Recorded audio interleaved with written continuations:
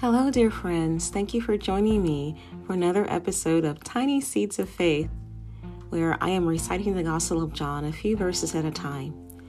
Now I will recite John chapter 1, verses 43 to 45.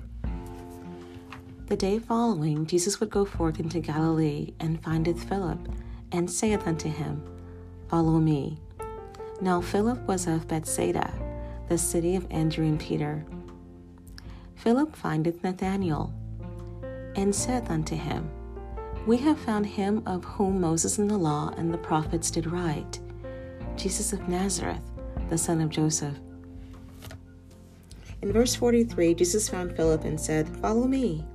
How wonderful that Jesus found us, his lost sheep, and saved us so that we could follow him and tell others about him. In verse 41, Andrew found his brother, Peter, and in verse 45, Philip found his friend, Nathanael. May God use us likewise to share the good news with our family and friends.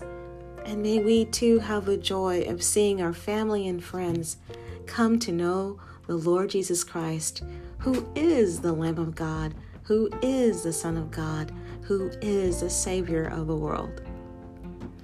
May God bless us and transform our lives as we read, meditate, study, memorize, and obey His Word. Goodbye for now. See you next time.